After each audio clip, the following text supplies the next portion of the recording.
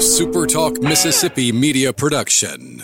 Hi, this is Dr. Andy Barlow with the Chiropractic Physician Center of Tupelo and author of the #1 bestseller, The Code Breaker. Are you sick and tired of the medical merry-go-round? Are you looking for a potential solution to your health problem? Be sure and listen to our podcast, The Code Breaker. Welcome in on a Monday after what was a pretty brutal week for Ole Miss, but that's quite all right. I should say weekend, not week. A pretty brutal weekend for Ole Miss, but I'm here to tell you to take a deep breath and relax. That's the theme of today's show. I'm Michael Borky. Always glad that you are with me. Follow me on Twitter at Michael Borky. Don't forget to subscribe to the podcast and leave a rating and a review. And if you're bored, if you want more of me, which, hey, I don't know why you would, but if you want more of me, you can get more of me every morning. I do a live stream.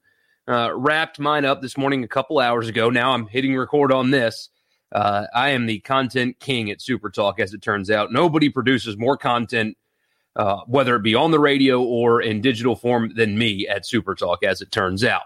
Well, I say that. I mean, we've got a whole news team, and they're doing multiple articles a day. I guess I should say audio-wise, nobody's doing more than me. Anyway, check it out there. So every morning, 8 a.m., on Sports Talk's Twitter. You can catch it on Facebook as well, or my YouTube page.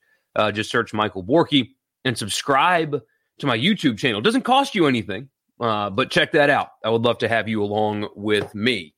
It's my favorite part of the day, honestly, the morning live stream.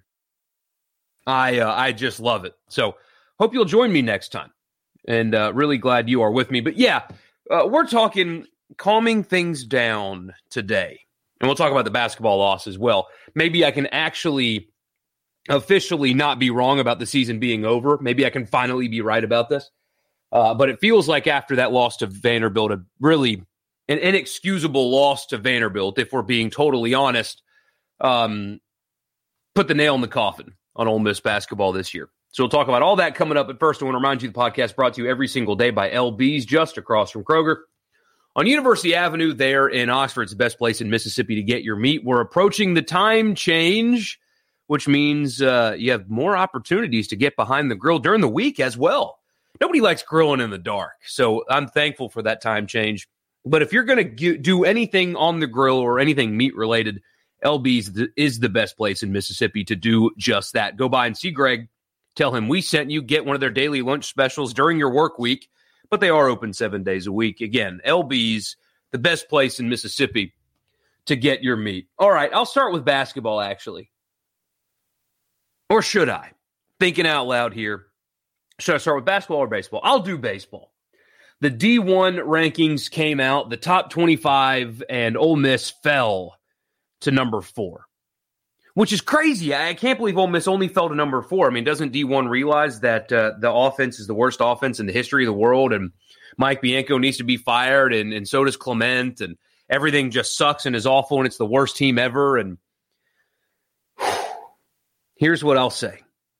First of all, like I said at the top, everybody just take a deep breath. Everybody needs to relax, just in and out. What is that Adam Sandler movie back when he made funny movies, Anger Management?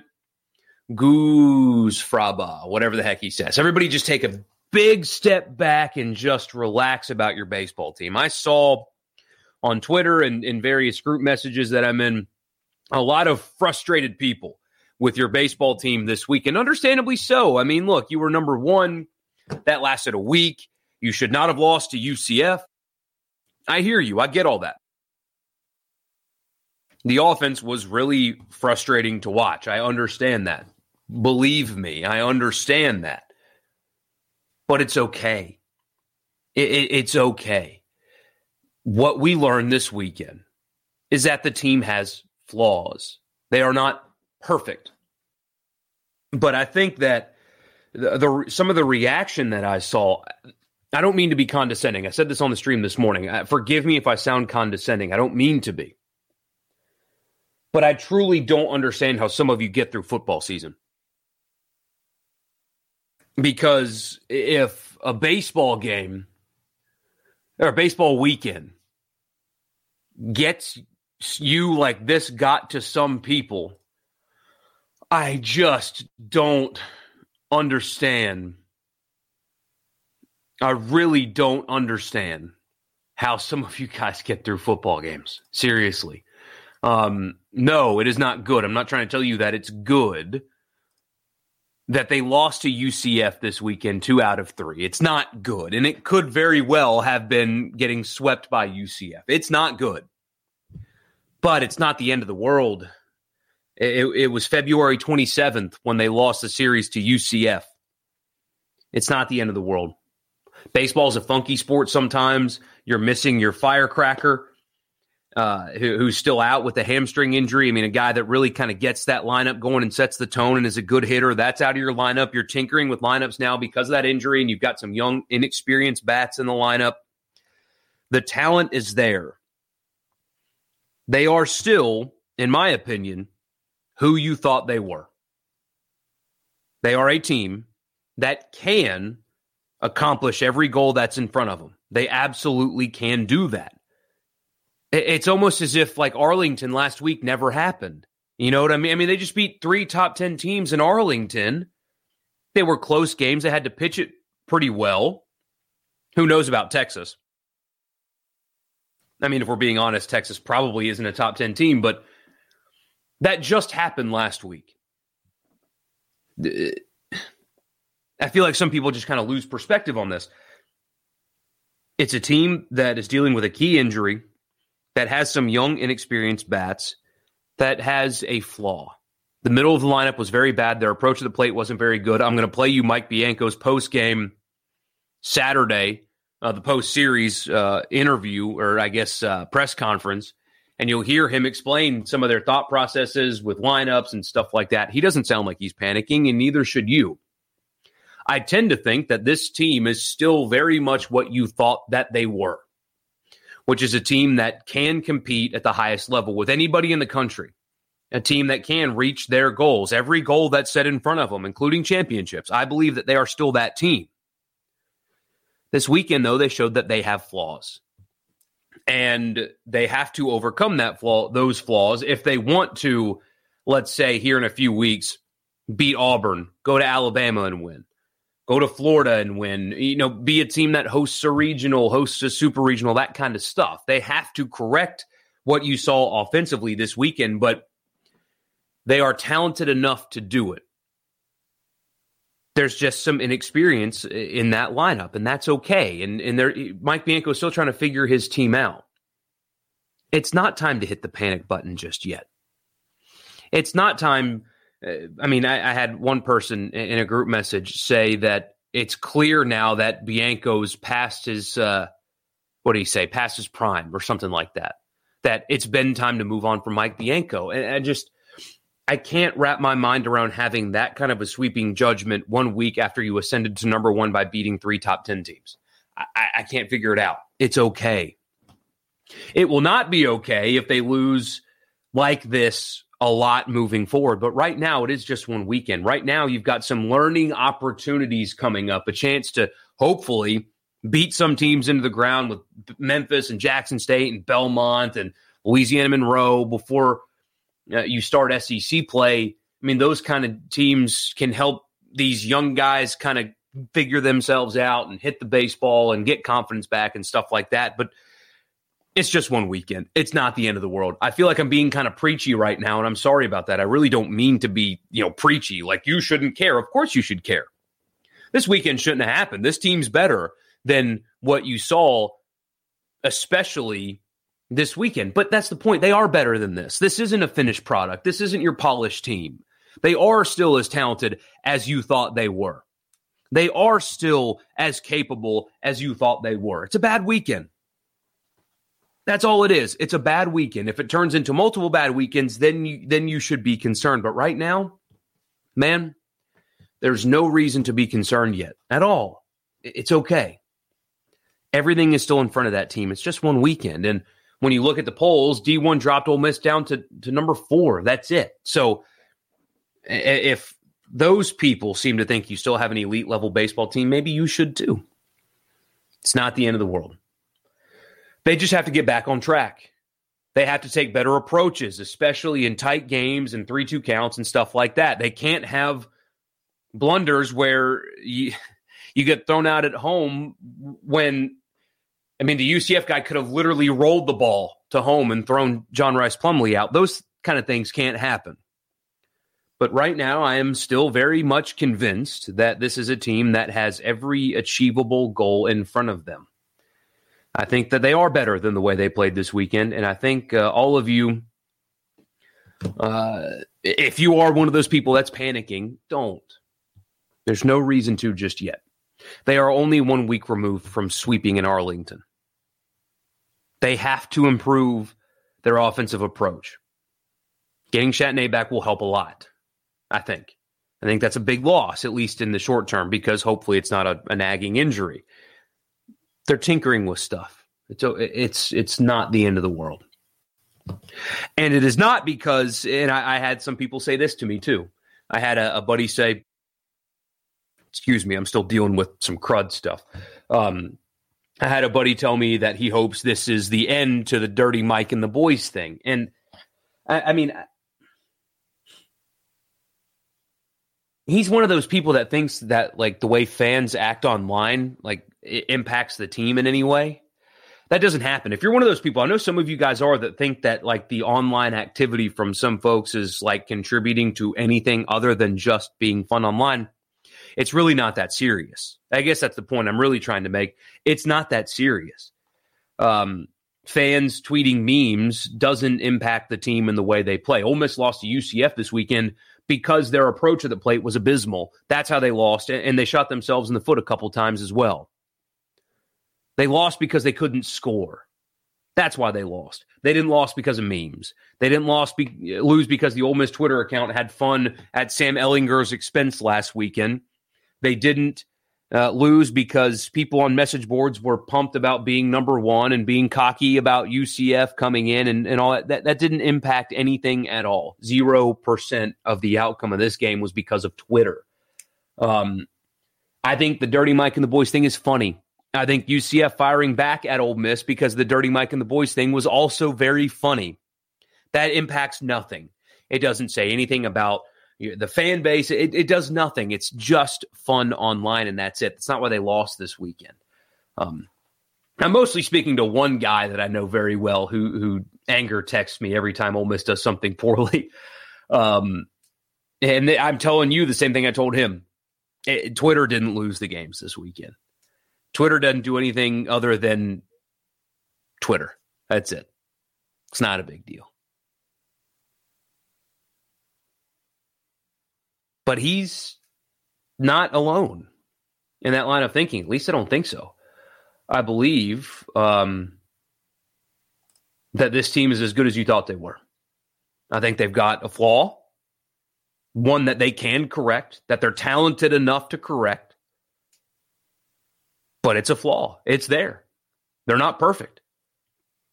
Luckily, they have what should be a pretty easy week. 5 games against teams that they're better than.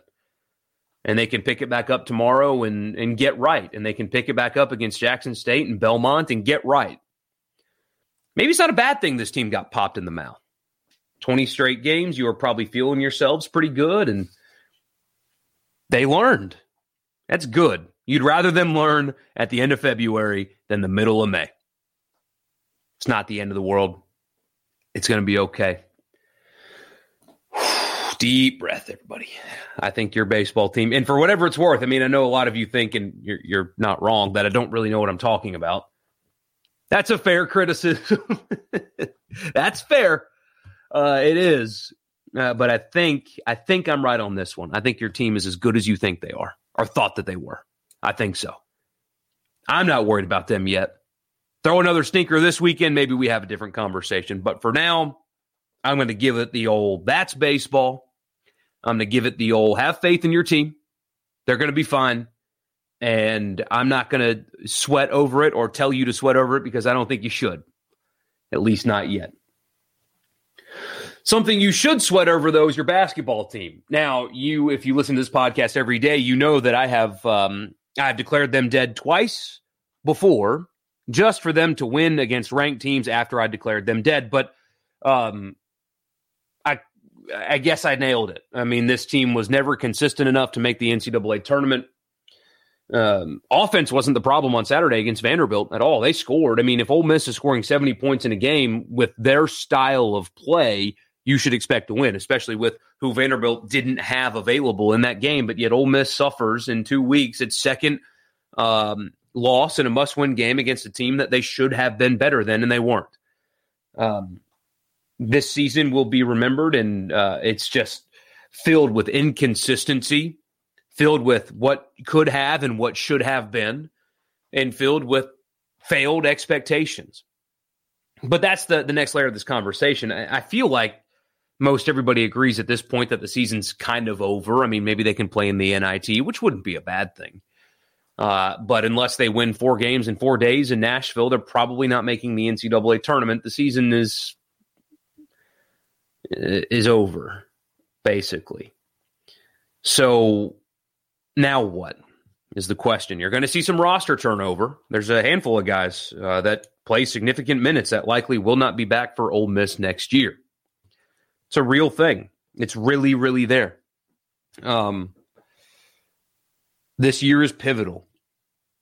I am not saying that you fire Kermit Davis right now. I think that would be ridiculous. However, I do think that the team is underachieved.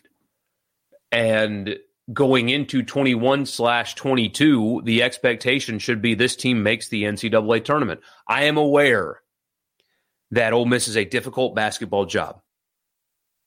I am aware that they have, one Sweet 16 appearance in the history of the program, I believe. They have one player currently in the NBA. It's Terrence Davis. And he's in Toronto, of all places, not even in the American team. It's a very difficult job. Very difficult job. But what are you expecting out of it? Because if I were you, I wouldn't be okay with the current product. It's not acceptable. Yeah, they made the tournament in year 1 and then regressed in year 2, and now here they are, a season filled with hype going into it. Everybody thought this was the most talented roster he's had, and they're inconsistent. They can't score at times. They can't defend against Vanderbilt, who was 7-12 and 2-11 going into the game, and they'll miss the tournament again. So what are your expectations of your program? Because if this to you is something that you're accepting of, then you just wasted $100 million on a new building. Now, one arena doesn't change the entire landscape of a program, but if you're not expecting more out of your basketball program than what you got under the predecessors of Kermit Davis, then why did you waste all that money on a new practice facility and a new arena? What was the point? You should have just renovated the Tad Pad and put the rest of the money in football if you were just going to be okay with mediocre results. It's a really difficult job. I don't think your expectation should be making the tournament every year or every other year, but 1 out of 3 is, I think, a fair expectation, and they've done that so far. But the seat going into 21-22 should be warm. Changes need to be made. This team needs to be better. They've recruited well, which is a good thing. But the team needs to be better, and they need to be better immediately. Another season like this, and you should be having a very difficult conversation. You should. But that's not to say I don't recognize how tough of a job Ole Miss basketball is. I understand. I mean, it's a very tough job. But what's the point of playing and investing when you're not going to have expectations that match your investment? Look at Alabama, just one state over. Is Alabama really that much of a better job than Ole Miss? How are they able to do this? I don't know. I've said it many times. I think fans should expect more. Even though basketball is not even like first or second fiddle on campus, you guys are baseball people. But you should expect better than this, I think. And I think Kermit Davis knows that. I think he's a very good basketball coach. That's why I'm not saying you fire him now, because it's not time for that. But this team has to be better next year. It has to. And there's going to be some turnover, more turnover again. Has to be better next year. Because this inconsistency, this style of play is not very attractive either. Like, they're not even fun to watch, even though they're inconsistent. It's a tough watch. Things have to get better. They just have to. And it has to happen immediately. Because this isn't good enough. You shouldn't accept this. And in fairness, Kermit Davis doesn't expect this either. He expects better. So it's not like he's making excuses and telling you guys that you should just shut up because this is the best he can do. That's not happening. He understands this as well. But another season like this and conversation needs to be different. It needs to be there for sure. All right, I'm going to play this Mike Bianco audio for you. For whatever it's worth, I know coach interviews sometimes can get boring, but he's a little bit more open lately, I've noticed, than he has been in the past. So there's some informative stuff here. You can hear, especially his tone after their series loss on Saturday. Hear from Mike Bianco and what he had to say, his reaction to why and how they lost. So I'll play that for you here. Don't forget, again, to check out the live stream. I'm telling you, I have a lot of fun doing that. Would love to have you a part of that as well. But thank you for listening to this. If this is the only part of my content that you consume, I'm very thankful that you're with me in any way, no matter how you are. I'm very lucky to have all of you as a listener, truly. Anyway, all right, here's Mike Bianco, and that will end the podcast. So thank you for making the podcast a part of your day, and I'll talk to you again on Wednesday.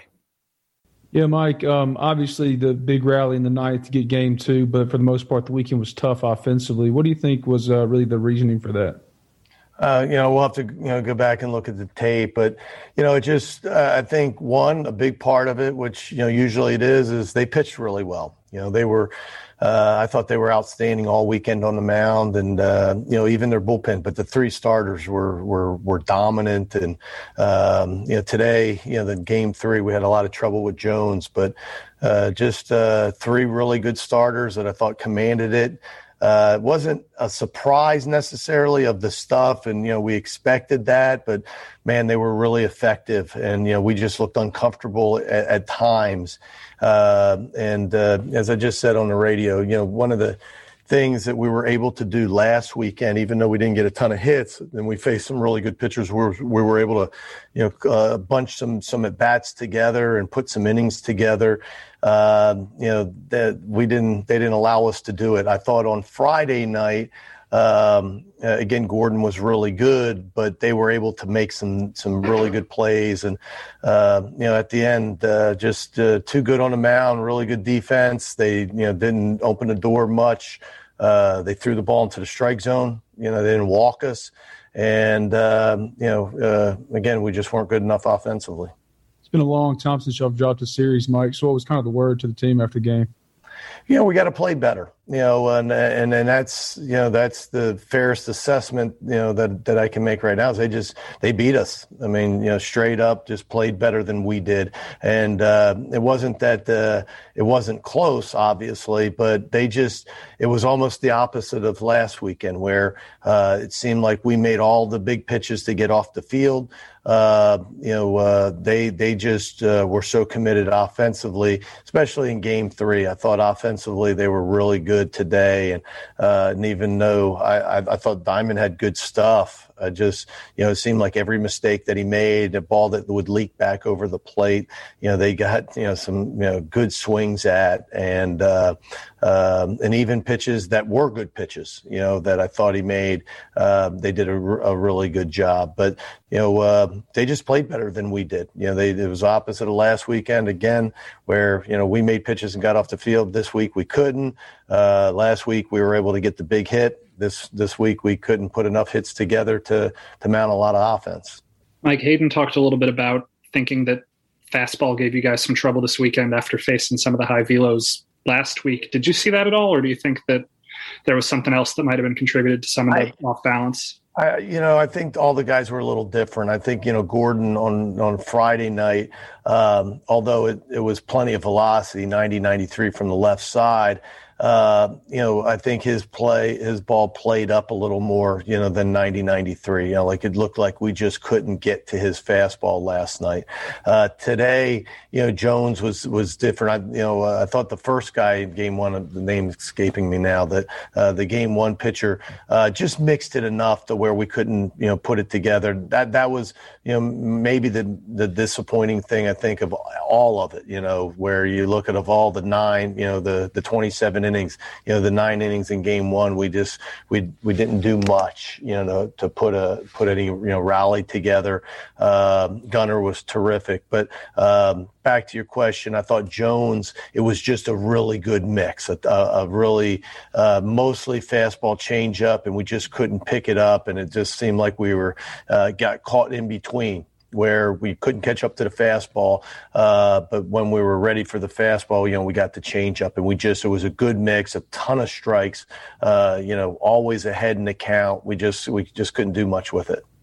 You talk about putting rallies together. Is that something where it just happens when it happens, or is there kind of a key to sustaining those types of rallies? I think we have to do a better job, and that was one of the things, and not getting too much into it, into the weeds, but I think one of the things is, we just made it too easy. There were too many 3-2 counts where we swung at balls, either, high fastballs or changeups in the dirt, where we have to be disciplined enough to take those. And if we can take some of those pitches, innings change. From swinging at a high fastball or change up in the dirt at 3-2 to having a base runner on and another batter. And, what happens is, Jones doesn't just get to the 7th, he may only get to the 6th or the 5th, because of pitch count. But, again, I'll go back and me and Clem will watch the tape. But I think, some of those at bats, we'd like to have back, some of those at bats where we just, we're non-competitive, 2-strike change up in the dirt that's not even close, or chasing a high fastball. But again, we're going to work on that and get better, surely. But some of the credit has to go to them. I thought they were excellent on the mound all weekend long. Coach, could you talk a little bit about how Cole Baker pitched tonight in the 8th and 9th? I thought, he was, obviously terrific, kept the game, intact, and, kept it at 7 runs. And we needed that after, the other 2, freshmen came in, and it just seemed like, they just couldn't find a rhythm. They just couldn't, really go from pitch to pitch and throw enough balls into the strike zone, and just fell behind too many hitters. Well, really, the 2 freshmen and Brandon. And, but Cole showed you, when you come in and you hit some spots, regardless of how hot the offense is, and they were pretty hot there in game, 2 today, he was able to get us off the field. Mike, you had some guys come off the bench in the first game today and get some big hits, and you had some changes in the batting order over the course of the weekend as well. How much do you know about these guys right now as hitters? Are you still learning roles with this team? Oh, without a doubt. And, it's not normal. You've watched this for a long time, Parrish, and I think we'll continue to do that. Certainly the big talk this week was, losing Peyton and what that would happen to the lineup. And as I told you, it gives some, it opened the door for some opportunities for some other guys. You saw, Plumlee, get a start today, and, Wood got a start. McCants got his second start. Some of that's happening. But then also, to try to get Harris some at bats. Harris, missed the entire fall. But came out this spring and really probably we weren't sure if he'd even redshirt. But he can't throw yet. But he's swung it so well, in the early inter squads in those 3 weeks, and he's gotten some good swings off. Obviously, a game big hit today, or big double today in game 1. So we'll continue to make some moves, because we have to figure that out. Certainly the goal is to win games, but it's also to kind of figure out what that lineup's going to be, and then on the other side of the ball as well. A SuperTalk Mississippi media production.